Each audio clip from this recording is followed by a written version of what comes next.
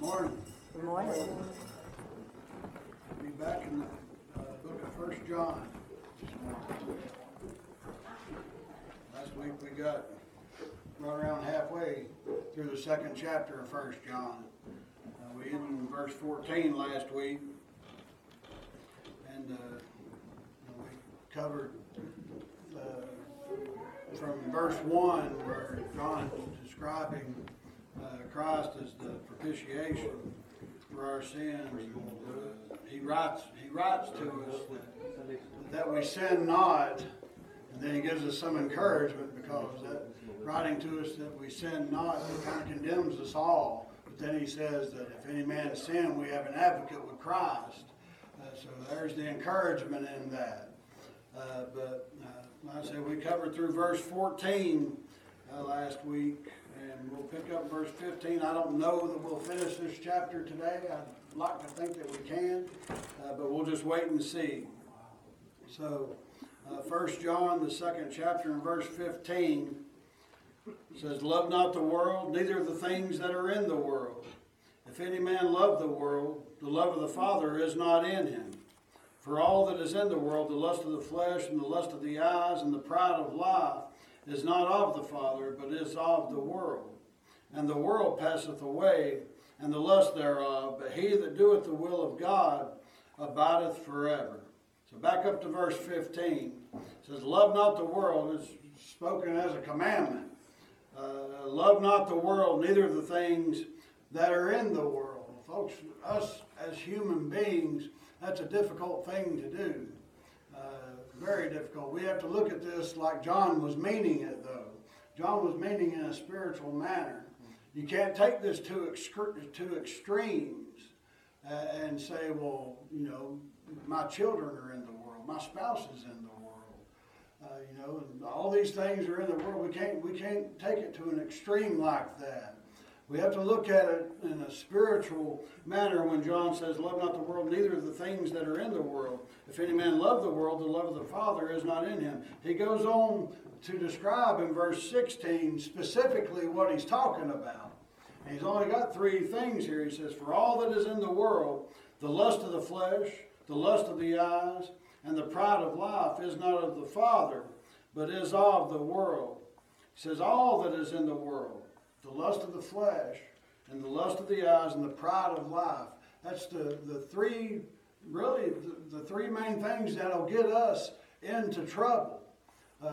All these things will cause sin, will lead to sin. And folks, it's been like that from the beginning. These are the very things that caused Eve to sin and rebel against the commandment of God back in the garden.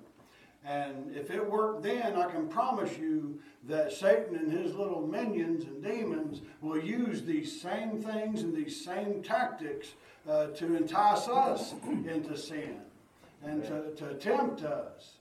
We have the lust of the flesh. What's the lust of the flesh as far as Eve goes back in the garden? She saw the fruit. That's the lust of the eyes. The very next thing, she saw the fruit though. And it was desirable to her. It was desirable. It would please her flesh to eat that. It would please her tongue, please her taste buds. She just knew these things. And of course, it goes on to say in verse 16, and the lust of the eyes and the pride of life. And this was a factor for Eve, and it's a factor for you and I. All these things are. As far as sin and temptation goes, the pride of life. When Eve was tempted by the serpent in the garden to eat of the forbidden fruit, which is commonly thought of as an apple, although the Bible doesn't say that.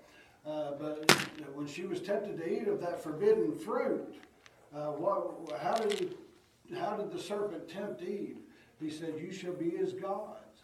You shall be as God. You shall have the same knowledge. You'll have the same ranking. You'll be just like God was, the very one that gave you the commandment to not eat of this forbidden fruit. You'll be just like him." That was pride. That was pride that got into Eve. He said, "I would like to be like that. I'd like to be on the same plane, on the same level, on the same ranking as God." So all of these things, once again, They were like that from the very beginning. They were like that in the time that Jesus walked the earth, and it's like that now. The lust of the eyes and the lust of the flesh and the pride of life is what will get us in trouble as far as temptation goes and as far as sin goes. These are the three things that have been used from the very beginning to entice man, and they're still being used to this day. In verse 17, the world passeth away and the lust thereof, but he that doeth the will of God abideth forever. The world passeth away. What did he begin verse 16 with? For all that is in the world. Talking about the lust of the flesh and the lust of the eyes and the pride of life. He says all these things are going to pass away. The world passeth away and the lust thereof. Everything that is in this world is going to pass away. That's why we can't let our money. That's why we can't let whatever prestige that we might get of men. That's why we can't let cars and homes and good jobs and anything else get in the way of our relationship with God. Almost this entire chapter of chapter 2 is talking about fellowship with God from verse 1 all the way through verse 29 of chapter 2 of 1 John. It's referring to fellowship with God, and these things will get in the way of our fellowship and our communion and our relationship with God. It says the world will pass away, and the world passeth away, and the lust thereof. But he that doeth the will of God abideth forever. He that doeth the will of God abideth forever. Amen. We're going to live forever doing the will of God, and it's not because of our doing that's given us eternal life. It's because of Christ's doing on the cross at Calvary that we have eternal life. Amen. But because of that sacrifice and because of the salvation that's imparted unto us when we repent and we believe, we will abide forever, because we as saved individuals, we're going to deny the world. We're going to deny the lust of the flesh and the lust of the eyes and the pride of life. And if we're not doing these things, folks, there's only one reason for it. It's because we're not saved. We don't have eternal life abiding within us. Like I said, we can't look at verse 1 saying, love not the world, neither the things that are in the world. We can't take that to an extreme level and say, I can't love my wife and I can't love my children because they're in the world. What did Christ say about his disciples? He said they're in the world, but they're not of the world. I'm in the world, and I hope y'all love me. Even though I'm in the world, but I am not of the world. And if you're a born-again Christian, you are not of the world either. The world and the lust thereof is what's going to pass away. The entire world is going to pass away. It'll burn up in a fervent heat, according to what I read in the writings of Peter.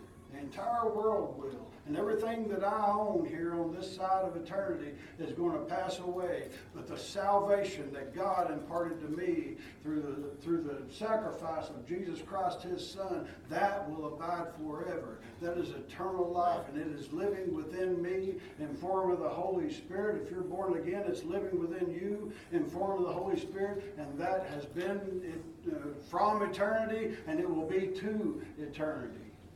Praise God for all that. The world passeth away, the lust thereof, but he that doeth the will of God abideth forever. Verse 18. Little children. I'll stop right there for just a second. Now this isn't in your Bibles, but it is in a lot of church history that you read about the Apostle John. And the Apostle John's final days, really his final years, it's said in church history that he was basically unable to walk, and he was carried around on a stretcher by other men. And when he would refer to the church and he would refer to congregations that he was speaking to, according to church history, he always referred to them as little children. And his most common thing that he would say was, little children, love one another. Little children, love one another. Speaking to fully grown adults, saying, little children, love one another. And I said, I've read that in more than one case of, or more than one account of church history. So, there's a lot to back that up. And he refers to believers as little children several times throughout this epistle that he's written. So I have no reason to not believe that that's true. But anyway, verse 18 in 1 John chapter 2 says, little children, it is the last time. And as ye have heard that Antichrist shall come, even now are there many antichrists, whereby we know that it is the last time. Something I want to point out real quick is the Bible does not refer to an antichrist or the antichrist. The word antichrist is only found 4 or 5 times in Scripture. It's right here in 1 John. Now, that being said, will there be an antichrist in the future? Of course there will be. I mean, the Scripture describes the antichrist, whom we refer to as the antichrist, in several different ways. It refers to him as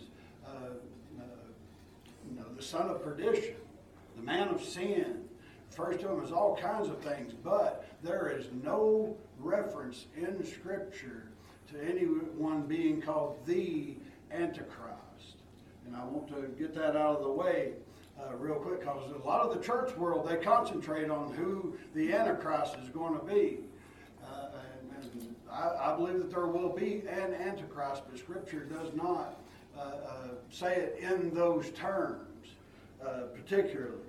It says, verse 18 again, little children, it is the last time, meaning it's the final days.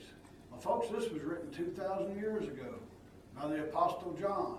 He's saying it's the last time, it's the final days. This thing's wrapping up. That was John's take on the entire situation. Was Christ is coming back, and he's coming back soon.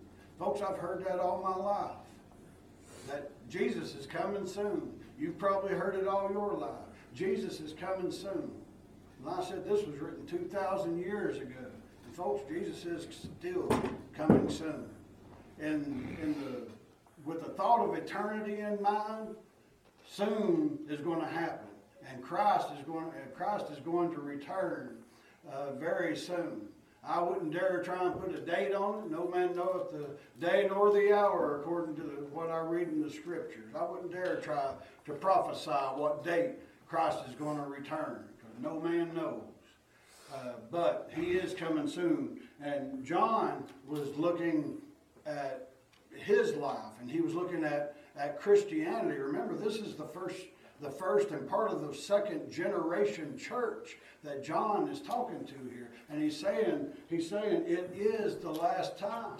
It's the final time. It's the final days that we're living in. He says, and as ye have heard that Antichrist shall come, even now there are many Antichrists, whereby we know that it is the last time. He says, we know that it's the last time. We know that it's the final days because of this wickedness that's in the world, because of all this evil that's around us, because of the persecution that the church is experiencing. This is how we know that many Antichrists have come. Many Antichrists are about. And remember in the first chapter of John, those of you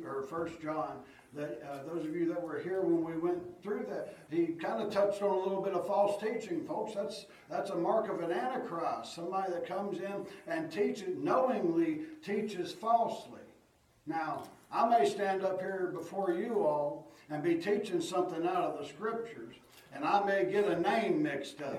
I may say Jesus instead of Joshua, or I may say Daniel instead of Noah, or something along those lines. And is that false? Yes, it's false. Is it intentional? No. That happens, especially when you get names that begin with the same first letter. I'm not intentionally saying something wrong. But for people, for Jesus to have made it as plainly as he did in saying, I am the way and the truth and the life, and for another person to come in and teach or preach to the church, there are many ways unto God, that is heresy.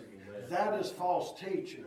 And that's the mark of an Antichrist, someone who intentionally teaches something falsely when the truth is laid plain out before them, when they have the Scriptures. That is a mark of an Antichrist. And Antichrist simply means opposite of Christ, or instead of Christ. That's basically what Antichrist means. And these folks out here that will teach things like what I was just talking about, that there's more than one way unto God, and there's more than one way unto salvation, folks, that is a mark of an Antichrist. And that's something to be steered clear of. But he says, whereby we know that it is the last time, because of these things. And he says, they went out from us, but they were not of us. If they had been of us, they would no doubt have continued with us. But they went out that they might be made manifest that they were not all of us. Who is they? He's referring to they here. That's the antichrist. That's the only they that you can go to the previous verse and find. So in context, the they is the antichrist. He said the antichrists, plural. They went out from us, but they were not of us. If they had been of us, they would no doubt have continued with us. Folks, this is, John is referring basically here to perseverance. He's referring to perseverance of the saints, perseverance of those that have truly been born again. He says, these may have been in your congregation for a little while. They may have been in your congregation for a year, or for 2 or for 5 years, but eventually they went out from you.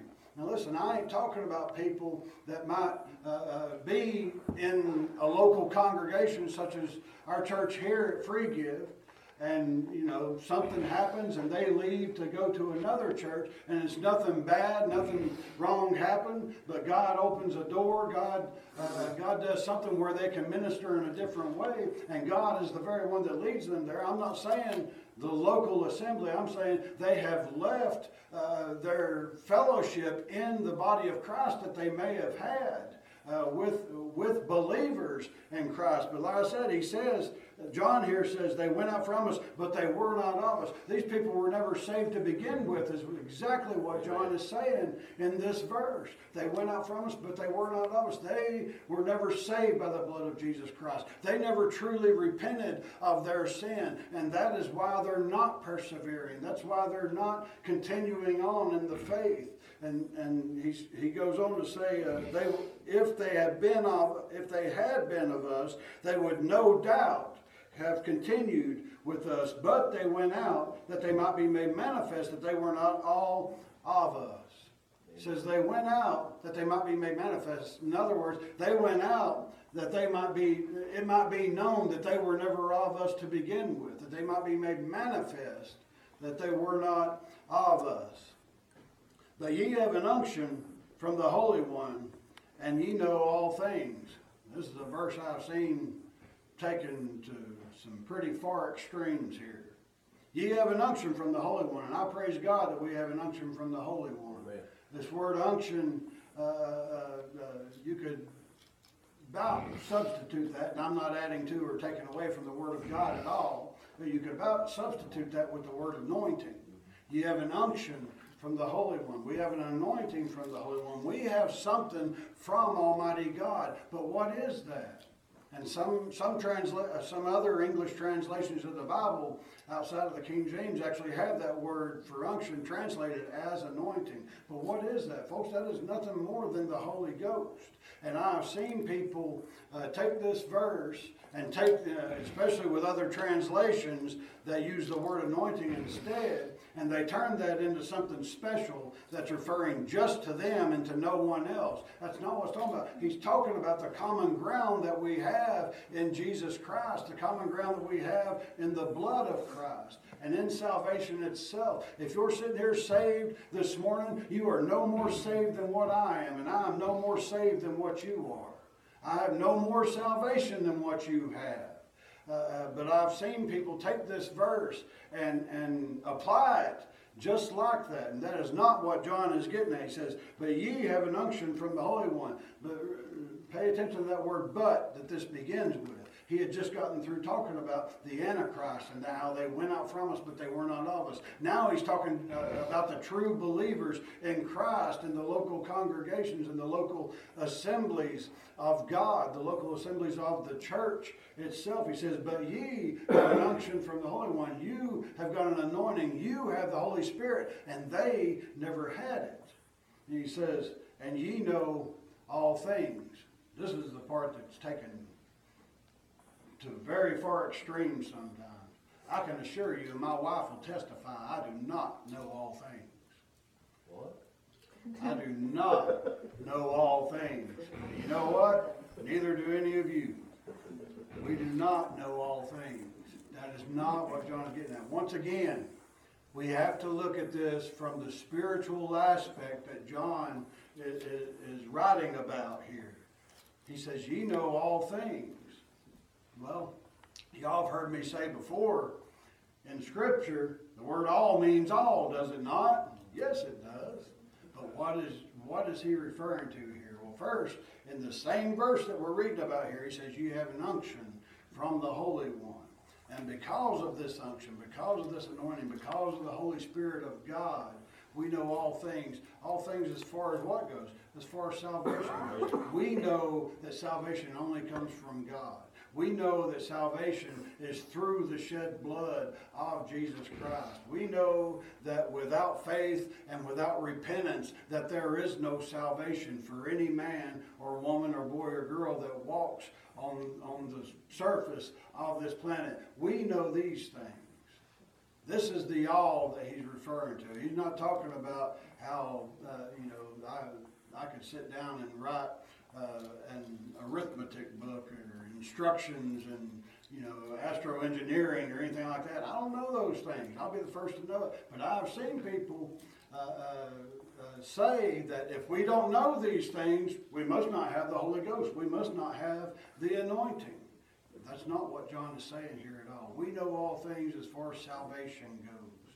I don't know everything about Jesus Christ, and you don't either, but I know Jesus Christ saved my soul. Amen. I know that there was a change made in me. This is the all things that John is referring to here. Amen. Once again, if you go back to these other things that I use as pretty drastic examples, but examples nonetheless, like astroengineering or rocket science or something along those lines, you look back, or if you consider what we read just a little while ago, that this world passed away, it was passing away or passeth away, and the lust thereof. All that stuff's included in the world. I don't think I'm going to have any use for mathematics when I get to heaven. I don't think I'll have any use for chemistry when I get to heaven. I don't think I'll have any use for any of that. It's all going to pass away. It's all going to pass away. So that cannot be what John was referring to. He was referring to the spiritual realm of things. And folks, I ain't sitting here telling you, or standing here telling you, that I know everything about this Bible, as spiritual as this Bible is and as alive as this book is that I hold in my hands. I'm not telling you I know everything about the Scripture at all, but I know that God saved my soul. Amen. And I know there was a change that took place in me.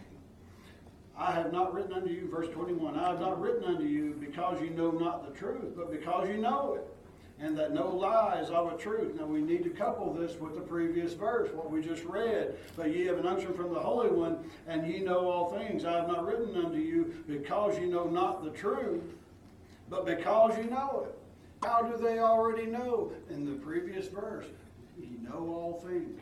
You know all things that are spiritual, all things that apply to this matter. I've not written unto you because you know not the truth, but because you know it, and that no lie is of the truth. This can go back to the false teaching that we're just referring to, folks, and there's a lot of that goes on nowadays. There was a lot of it going on in John's day while he was writing this. No lie is of the truth. So if you hear something come from a pulpit or come from a teacher that is 99% right, but some of it is contrary to what the Scripture says, folks, it's all wrong at that point. We can't trust something like that. That's broken. That's not usable in the walk of a Christian. Now, like I said, we can argue back and forth about silly stuff all day, and I can stand up here and mess up names or maybe quote Scripture but give you the wrong book, chapter, and verse that it came from. Things like that are going to happen. But as far as teaching falsely, he says, no lie is of the truth. A lie is something that's intentionally told. It's intentionally, it's made a falsehood. You tell a falsehood intentionally. That's a lie. If we hear that something happened and we go and we tell somebody else, well, this happened, and we find out a little bit later that it didn't quite happen exactly the way we said. Have we lied? Well, technically yes, but that wasn't an intentional thing that we did. A lie is something that, you know, it would be like me looking at you saying that the sky is green and the grass is blue. That's a lie because I know better. The sky is blue and the grass is green. He says, who is a liar? But he denieth that Jesus is the Christ. Who is a liar but he that denieth that Jesus is the Christ? Well, folks, if they're denying that Jesus is the Christ, that makes them a liar. Period. That's exactly what John is saying here. He is antichrist that denieth the Father and the Son. There's a lot of denominational people out there that do not like that verse. He is a liar that denieth the Father and the Son. It's making a very distinct separation between the two of the three people of the Godhead, two of the three persons of the Godhead, the Father and the Son. He says, who is a liar but he that denieth Jesus is the Christ? He is antichrist that denieth the Father and the Son. You're not for Christ if you deny the Father and the Son. What did Jesus Christ tell some of the folks that he was talking to in the Gospels? If you've seen me, you've seen the Father. He says, the Father and I are one. The Father is in me and I am in the Father. But there were still two separate persons that were being talked about when Jesus said it. There's two separate persons that are being talked about while John is saying it here. There's one Godhead. And there's three persons that make up that Godhead. God the Father, God the Son, God the Holy Spirit. And John is talking about two of them here. And that was one of those cases I've been talking about this morning where I got names mixed up. But who is a liar but he that denieth that Jesus is the Christ? Now, does that mean that anybody can come up to you and say, I believe that Jesus is the Christ? No. No. That does not make them a Christian. How so? Because people make up their own Christ in their own minds sometimes. They make up a Christ that, you know, never said take up your cross daily, according to Luke's account. Deny yourself, take up your cross daily, and follow me. They don't want to take up a cross, and they certainly don't want to deny themselves, and they don't want to follow Jesus because the world's leading them another way, not realizing or not caring sometimes that this world is going to pass away and the lust thereof. The world passeth away and the lust thereof, according to what we read just a few verses ago. So we cannot just take someone's word when they come up to us and they say, I believe that Jesus is the Christ. That doesn't necessarily make them a Christian. What Christ are they referring to? What Christ do they believe in?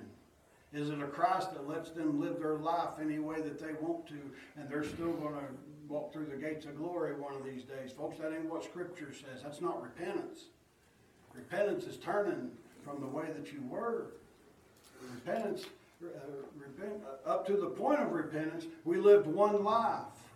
When we repent, we're living an opposite life of what we were living. Before that, before repentance and salvation came into the picture and came into our heart and our soul, we were antichrist, as John is describing here. We were against Christ. We were instead of Christ. But once salvation comes in to the picture and once the Holy Spirit enters into us, we live an opposite life. We live for Christ. We try and walk like Christ. Not on the water as Christ did. We covered that last week in the first half of the second chapter of 1 John. That doesn't necessarily mean walking on the water, but we try and live a life that's holy and we try and live a life that's righteous, just as Jesus Christ lived a life that was holy and righteous and upright for God and to the glory of God.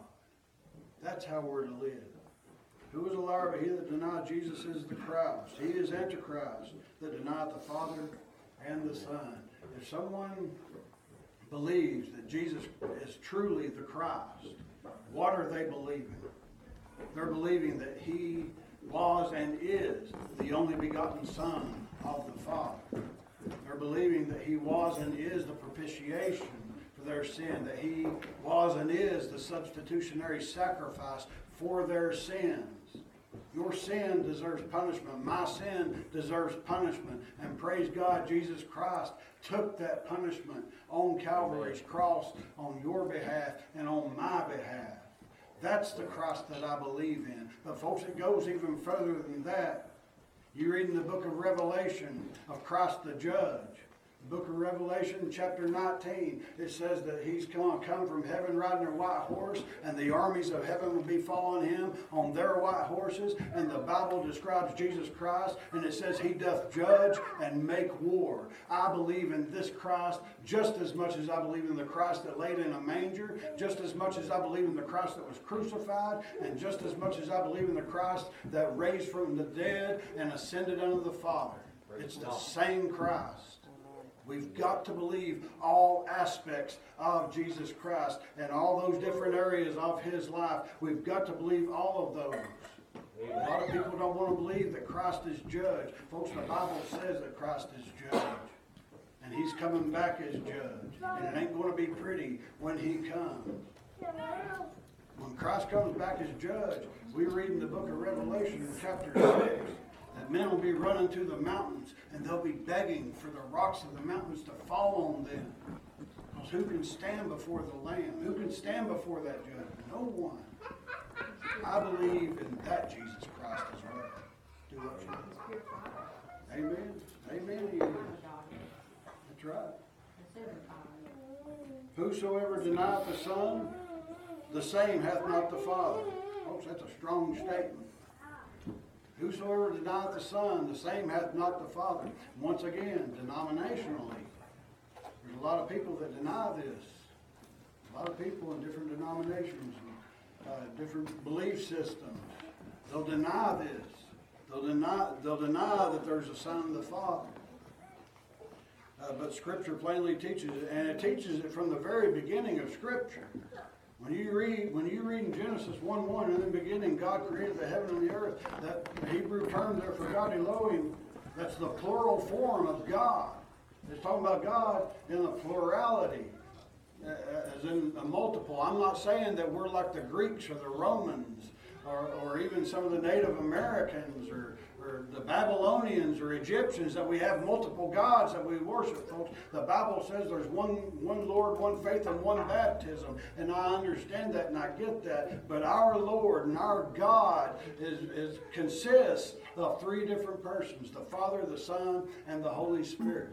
And you cannot separate them. They've all been there from eternity before, and they'll all be there in eternity hereafter. Whosoever denieth the Son, the same hath not the Father. But he that acknowledgeth the Son hath the Father also. Folks, the entire time that Jesus Christ was here, the entire time that you read about his life throughout the Gospels, what was Jesus Christ doing? He was glorifying God. He was teaching people about God. He was revealing God unto man. And God, when he speaks of Jesus, what was he doing? He was glorifying the Son. This is my Son in whom I am well pleased.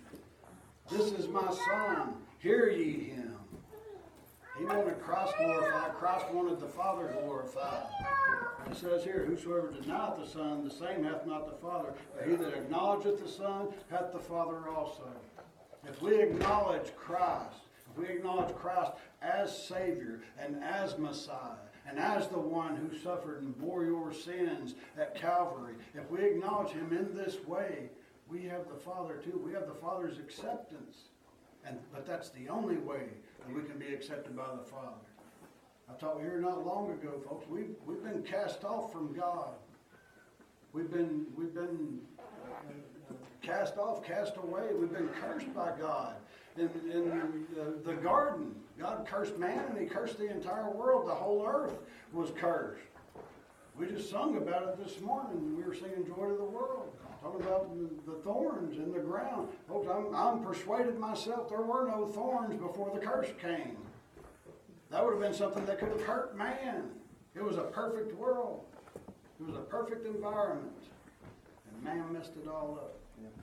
But he that acknowledgeth the Son hath the Father also. If we acknowledge Christ as Messiah, if we acknowledge him as the Christ, as the true Christ, as the one that was promised in the Old Testament, and the one that came and defeated death, hell, and the grave in the New Testament, if we acknowledge him as such, we have the Father also.